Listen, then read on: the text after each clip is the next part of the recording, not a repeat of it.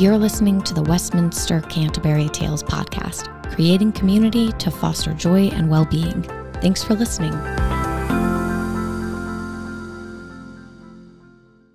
Christmas Gifts by Beverly Foote. For my Christmas greeting, I have some stories to share. As a child, I learned about the wise men who followed a star and the birth of Jesus in a manger, a baby that throughout his life would show God's unconditional love in human form. While I know this message is the essence of Christmas, there is another aspect, the joy of giving and receiving. Memories come to mind of Christmas gifts I treasured. When I was 8 years old, I received a Christmas present I will never forget. Standing beside the Christmas tree was a desk my father had built and stained for me. Inside the drawers, my father had stocked paper, notebooks, pads, pencils, erasers, and pens. I treasured that desk. I studied there and wrote poems and letters there.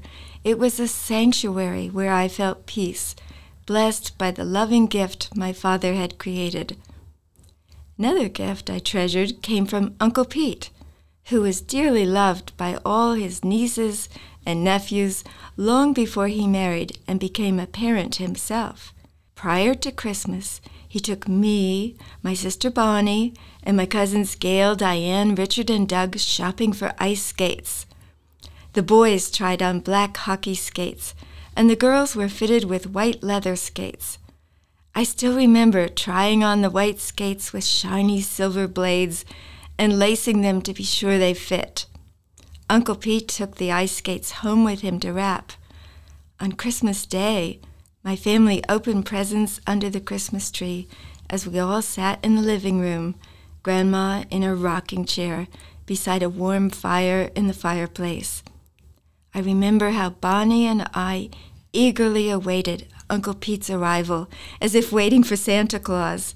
In the process of visiting all his nieces and nephews, Uncle Pete arrived in the late afternoon. He greeted us with a hug and a gift that brought joy for many years, especially on winter Saturdays when I would spend the day skating at Grover Cleveland Park, where a cabin that served hot chocolate pumped music out onto the pond. Sometimes I skated around the huge oval pond in time with the music. Sometimes I played Crack the Whip with a group of friends. Even in my dreams, I continued to skate, doing figure eights and axle jumps. Not all gifts, however, are tangible, and there is another I will always remember. One year I flew with my daughters from Virginia to upstate New York to spend Christmas with my parents. The girls kept looking out the airplane window, hoping to see snow.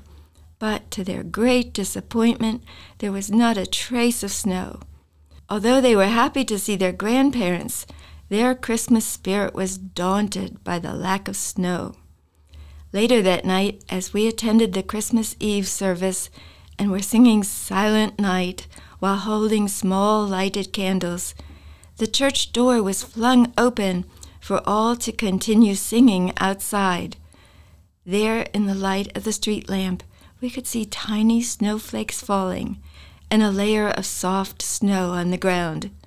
I will never forget how my daughters burst into joy at the sight, and how, much to their delight, snowflakes continued to fall all Christmas Day, followed by the fun of riding their sleds.